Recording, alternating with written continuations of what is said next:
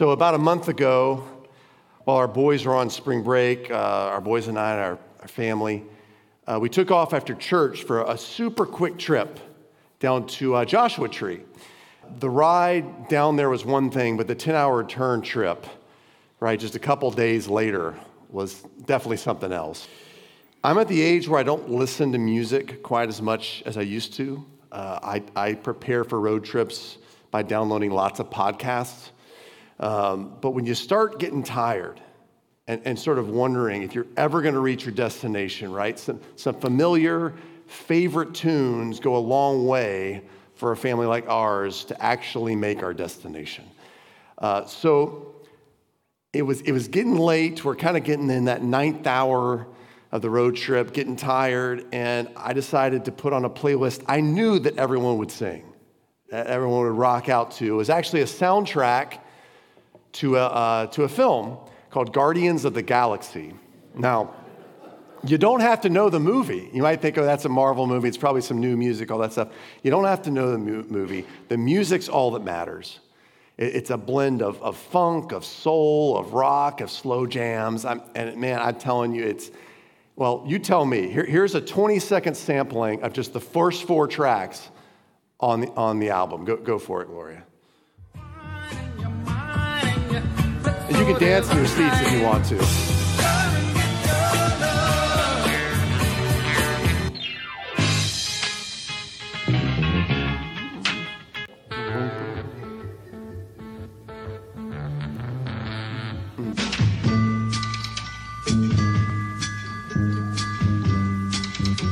Listen, baby, ain't no mountain. All right, you can't tell me that those songs wouldn't help you carry on. I mean, they help my teenagers carry on. They love this soundtrack, this music. Well, God's people, the Jewish people, compiled their own song playlist that they would roll out for every road trip.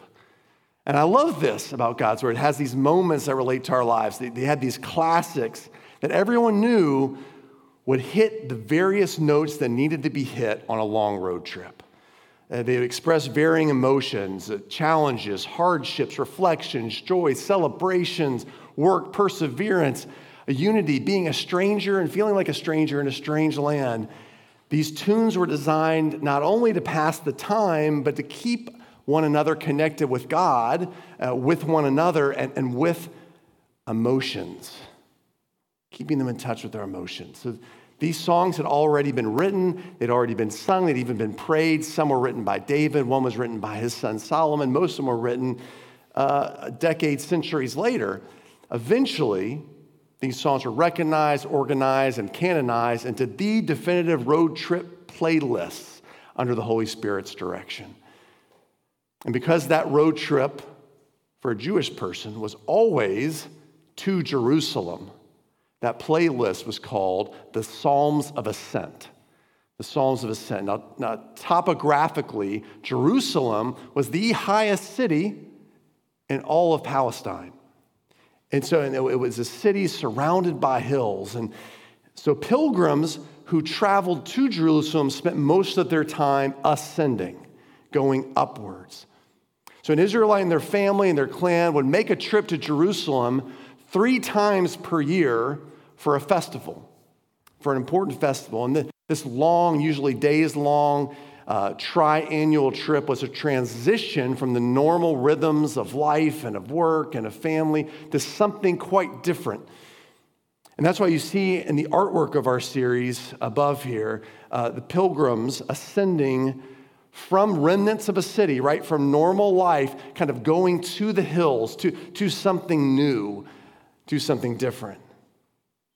Now, the songs along the way, the playlist was designed to help us carry through life's long transitions, something to which all of us can relate. It could be as simple as the summertime, right? We're about to go into, it is itself a transition time, right? You got kids out of school, teachers, librarians of those schools not working. We're a little more active. We're outdoors a little more. We're a little more laid back. We take more time. It's a transition, a season. It could be a more typical life transition, right? You're a new parent, a new spouse. You have a new job, a new home, a new city. The transition can also be like the one all of us are going through who've trusted Jesus, right? That we've trusted Jesus and we're given these new hearts and this new outlook, and yet we still live, though, in this temporary world with these temporary bodies, and life is still hard and difficult and challenging, and there's still temptations, and it's a transition period that we're all going through. And there's also the transition that could be life-altering and uncertain. Like all of our lives post-pandemic, we have certain relationships that have been lost, certain kinds of friendships that no longer seem to be there, like the sort of what I call middle ring relationships around things like church small groups, or a reading group, a biking group, a bowling group, whatever it might be. Even workplace relationships kind of lost. Life rhythms and traditions lost. And we're trying to figure out what's still normal coming out of that, aren't we? What is normal anymore? These transition psalms, and all of the psalms help us, but these transition psalms especially. Transition psalms and all psalms, there are prayer journals of these great saints that are put to music. To paraphrase the fourth century church father Athanasius, he said, most of the Bible speaks to us, the Psalms speak for us. And that's wonderful. What wonderful language to have, and we don't know what to say, right? So over this summer, the Psalms of Ascent will help us speak the words we need to say out loud for life's hard and confusing transitions, which all of us are going through in some way or another. So the first psalm we're going to look at has to do with the sense of feeling out of place, feeling like a stranger in a strange land. It's Psalm 120. So you can find that in the Bibles. We have Bibles underneath the seats for you if you want one. Psalm 120 is in the Old Testament. We're going to read it together up on the screen, though, first. So you can find in your Bible. Every week we get together, every Sunday, our scripture readers and myself, most likely our scripture readers, will read one line of a scripture verse. Well, first of all, let me say this. These psalms were meant to be sung together, okay? So what I really would like us to do is a cappella sing each psalm together. Yeah, you all knew I was joking, man. I couldn't even get through that with a straight face. All right, we're not going to sing them together, but we're at least going to read them all together, okay? So what's going to happen is I'll read the first line of a verse, and then we'll all read together the second line, and we'll follow along on the screen. Does that sound good? So stand with me if you would. We're going to read God's word. If you can stand, stand. If you can't, that's no problem either. We're going to read together Psalm 120. In my distress, I called to the Lord, and he answered me. Deliver me, O Lord, from lying lips, from a deceitful tongue. What shall be given to you, and what more shall be done to you, you deceitful tongue? A warrior's sharp arrows with glowing coals of the broom tree. Woe to me that I sojourn in Meshech, that I dwell among the tents of Kedar. Too long have I had my dwelling among those who hate peace. I am for peace, but when I speak, they are for war. This is God's word. You can have a seat. So, one of the first followers of Jesus is a man named Peter. Peter grew up hearing tales of one nation under God, but his experience was quite different. Back then, Israel was one nation under God, but then they get exiled to one world power and then to another. And even after God's people returned to their homeland, not all of them did. Many stayed behind in foreign countries, raised families. They were part of what was known as the Jewish dispersion. They were in different places, not all together. And the writer of Psalm 120 was one of these many who were part of the Jewish dispersion. Foreign language, foreign customs, and all those things, he could adapt to, just as maybe some of us have adapted to at different times, but foreign morals and a way of living was something else. He was part of God's people who are called to love their neighbor in cultures where neighbors were usually used. Neighbors were usually insulted when they didn't do things the way things were supposed to be done. People weren't treated well. They were treated as commodities. So he had a problem. The psalmist had a problem. And here was this big problem that he expresses through the scriptures this morning. A war of words that's alien to him and happens to be alien to us as well. And the reason I say this war of words that we're surrounded by is alien to us is because Peter says us as well. After he and others meet and are fundamentally changed by Jesus Christ, they live in cultures ruled by differing ideas of what's right and wrong, of morality, especially how to treat other people. So the Apostle Peter, for example, lives in Israel, but it's been an Israel that's long been occupied by the Roman Empire. So he writes new followers of Jesus, and he immediately addresses them, interestingly enough, and here's the connection with the Psalms. He addresses new followers of Jesus as exiles of the dispersion. He has them identify with the psalmists, with the people of the Old Testament. That he immediately gives voice to what every new follower of Jesus is sensing. Living a life characterized by Jesus' love feels foreign, it feels strange, it feels alien in my culture, in my neighborhood. And that's what our psalmist is doing. He's providing God's people language for expressing to God and expressing to one another the distress at feeling tired, worn down by mean-spirited, deceptive words all around him. And that's what distresses him most, right? He says distress. He says, deliver me from lying lips, from a deceitful tongue. In other words, he's distressed by this mean-spirited, deceptive words. And if you read the Psalms, you'll notice most of the time what the psalmist will complain about are words, personal attacks directed to the psalmist themselves, but not here. Our psalmist isn't tired of lies targeted at him. He's tired of a lying culture all around him. It's more of a culture thing, right?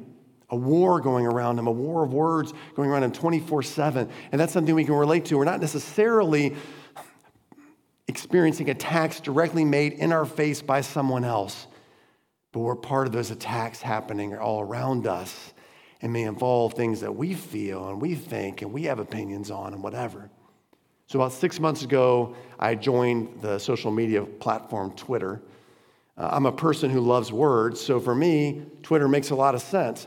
And I didn't join it to post things. In fact, I haven't posted anything about it, but I wanted to just follow accounts of my favorite sports teams and comedy. That's the goal, sports teams, comedy. Let's keep it light here. One of the positives about Twitter, if you're not aware of what it's like, is it's like curating your own museum. You get stuff, but you can tell the algorithm what you want to see and you don't want to see, and eventually it learns. And so after the first few months, if a political post came up, I'd be able to click to have those kind of posts removed. And I did, whether I agreed with them or didn't agree with them. I just removed them because all the comments underneath them are just toxic.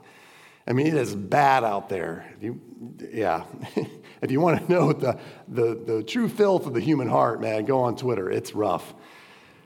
Well, after 6 months of fastidiously clicking no to these political posts, they still find a way on my feed, especially politics, but even sports, even comedy. The most effective way to keep people engaged and themselves keep getting paid, is to phrase something in a way that will keep the war of words going in the comments underneath, right? If you say something in a way that it's provocative enough, or like kind of leaves something out there in a way that you know two sides are going to fight over it, man, that's what gets people paid.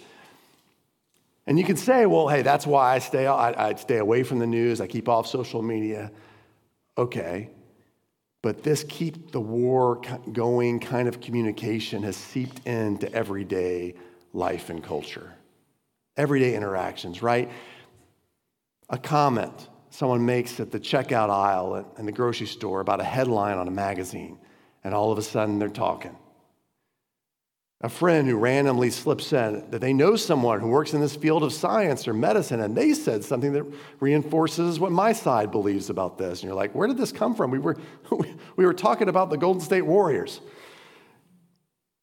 And yet, they say that on one side of the mouth, but also, I don't like really talking politics. And yet, here comes culture and politics. We live in a world where we say we want to value differing perspectives and opinions because we want peace, but that's really the lie. On the whole, the very culture saying it wants peace really wants war.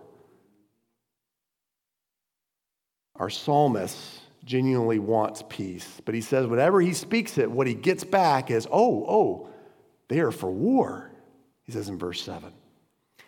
Like we live in this culture, it's like the Trojan horse of words, right? People come through the gates in peace. Oh, yeah, when they start making conversation, you realize, I'm sorry, you're actually for war. Yikes.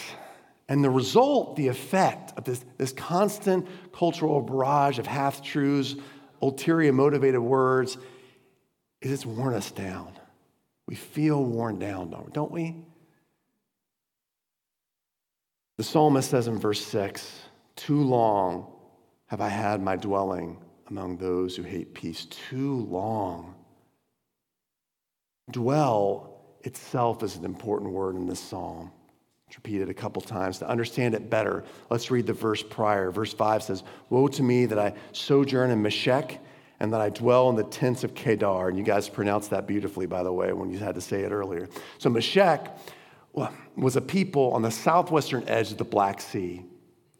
Kedar was a people in the Arabian desert here in the ancient Near East. As you can see from the map here, each was very far from each other. So the psalmist used two examples that were actually quite far from each other.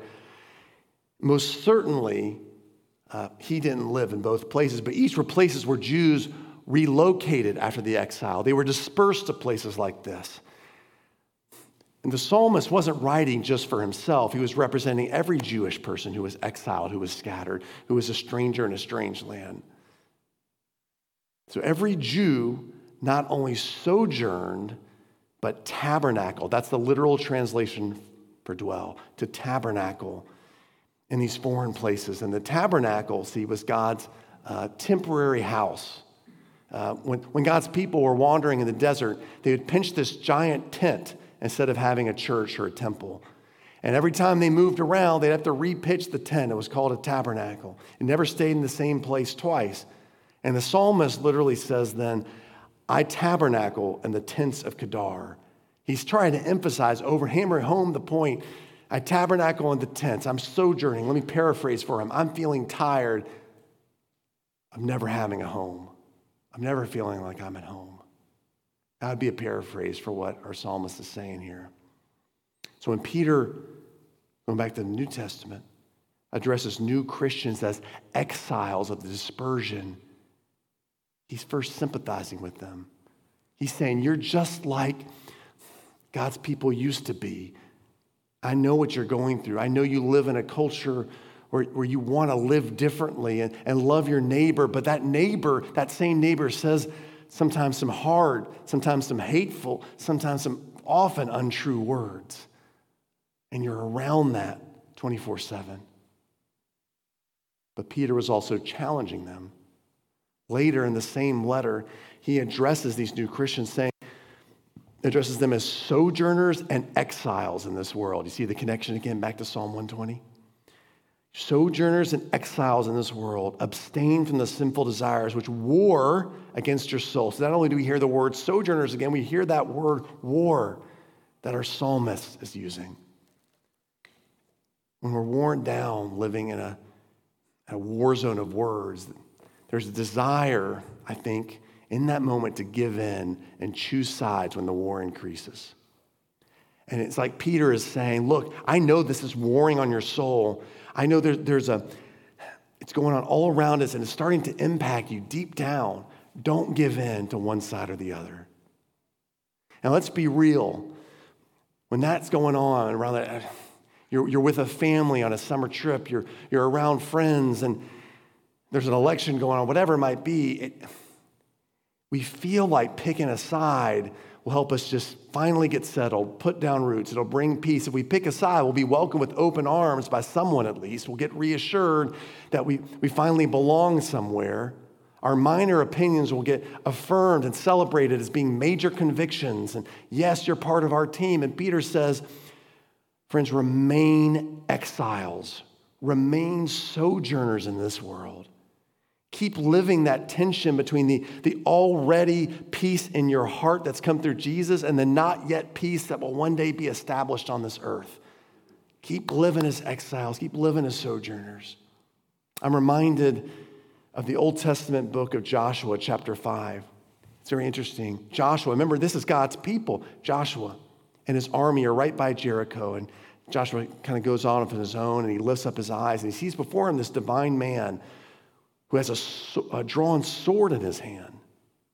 And Joshua asks this divine man, essentially, whose side are you on? Like, show yourself, right? Who are you with? The divine man says to Joshua, so whose side are you on? He says, no. I am a commander of the army of the Lord. In other words, hey, no, I'm with God.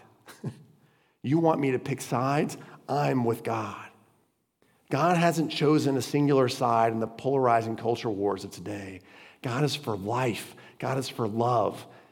And each of those sides imperfectly reflect the sanctity of life and the ethic of love in different ways and in different issues, but they rarely reflect the respect for life and ethic of love and the way they talk about each other and the way they talk about the other side. Where's that dignity for life and that ethic of love in those moments? Instead, they treat each other as being ugly. They're dehumanizing in their comments.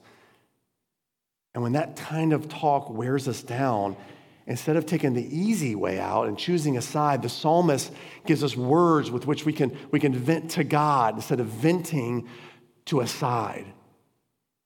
Woe to me, Lord.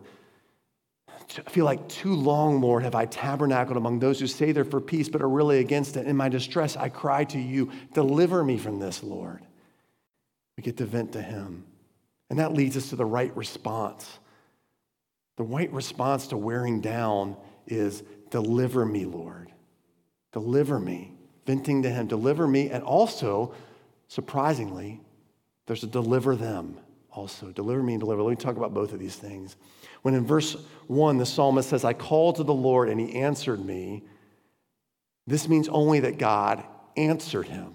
God spoke to him. As one commentator put it, the psalmist has not been answered in the form of historical action, but in the form of future assurance. God speaks to him and says, I'm going to assure you, yes, one day I will deliver you from all this. For an Israelite, real peace, real shalom was promised in places like Isaiah 35, where the total package of spiritual, economic, mental, relational wholeness was true peace. Doesn't that sound wonderful? That future day will come in full when, as Isaiah 35 puts it, all sorrows and sighing will flee away. There'll be water that flows from the desert, and everlasting joy will be put on the heads of God's people. The lame will be healed, the blind man given sight. There'll be no more predatory animals or destructive creatures out there, only peace. So God answers the psalmist saying, hey, your true home will come. It's coming where you can forever put down roots. I'm going to assure you of that.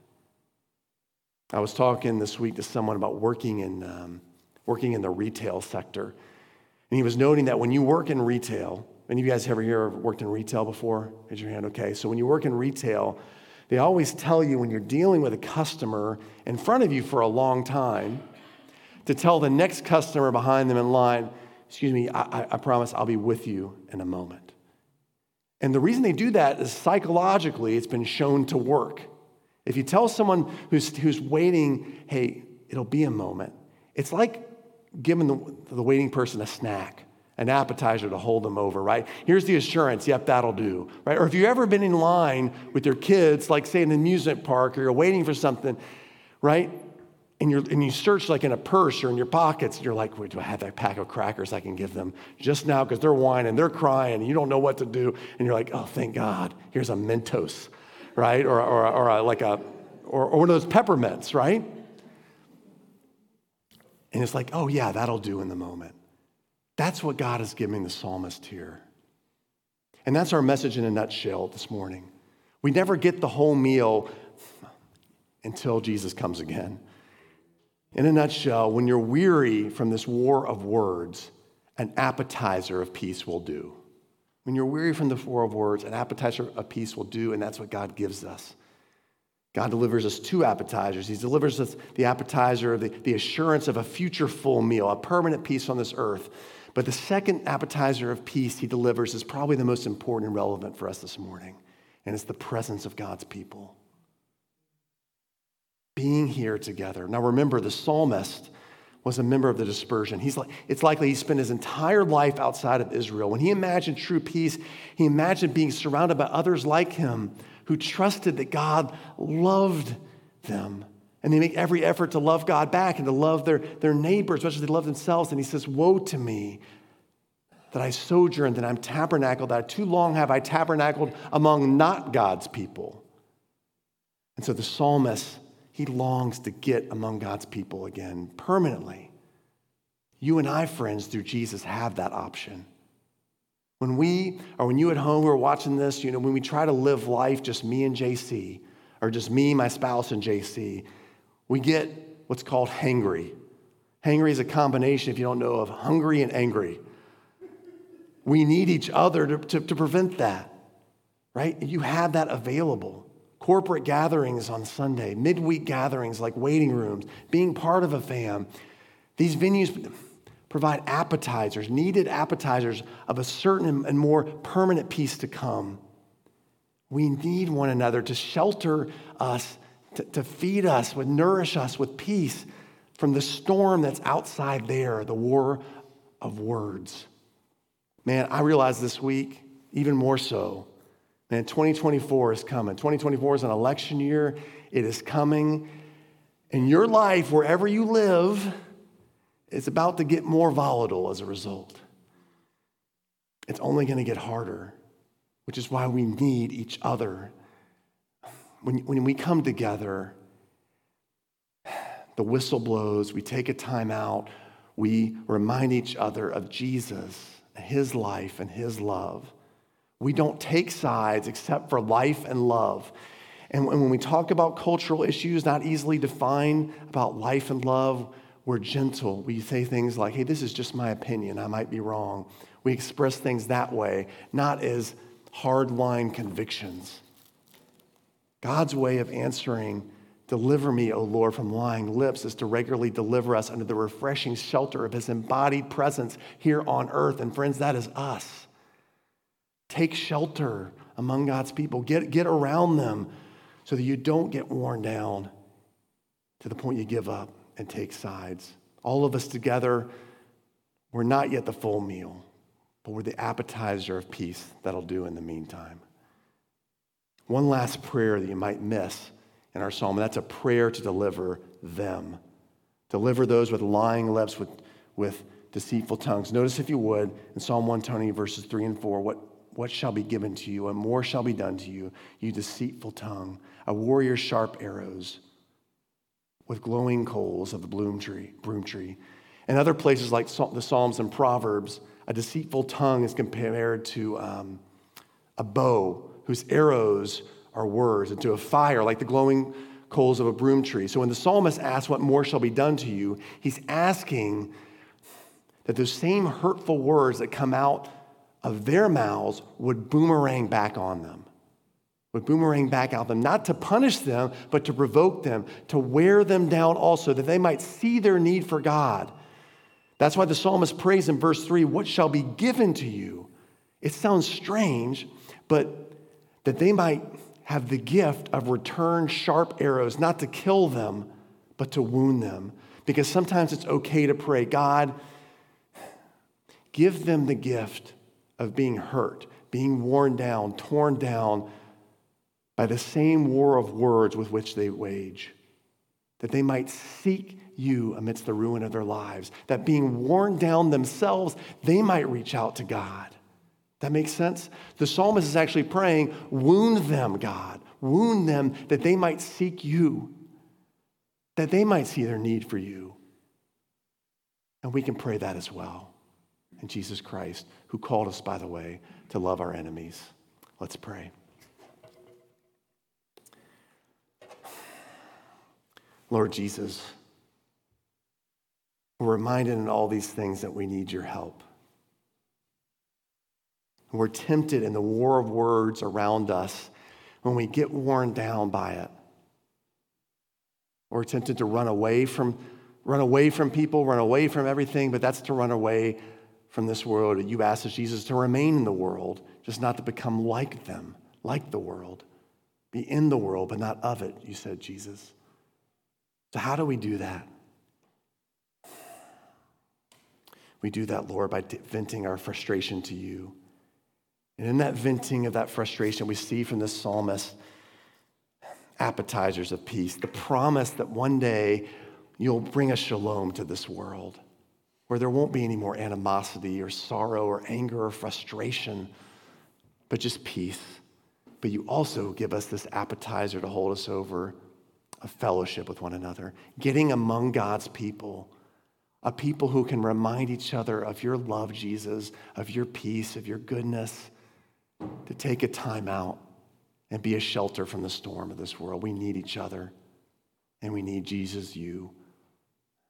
If any of us here this morning are feeling worn down, disintegrated, worn down, distressed by the war of words around you, I pray they would seek you, Jesus, the only one who is truly peace.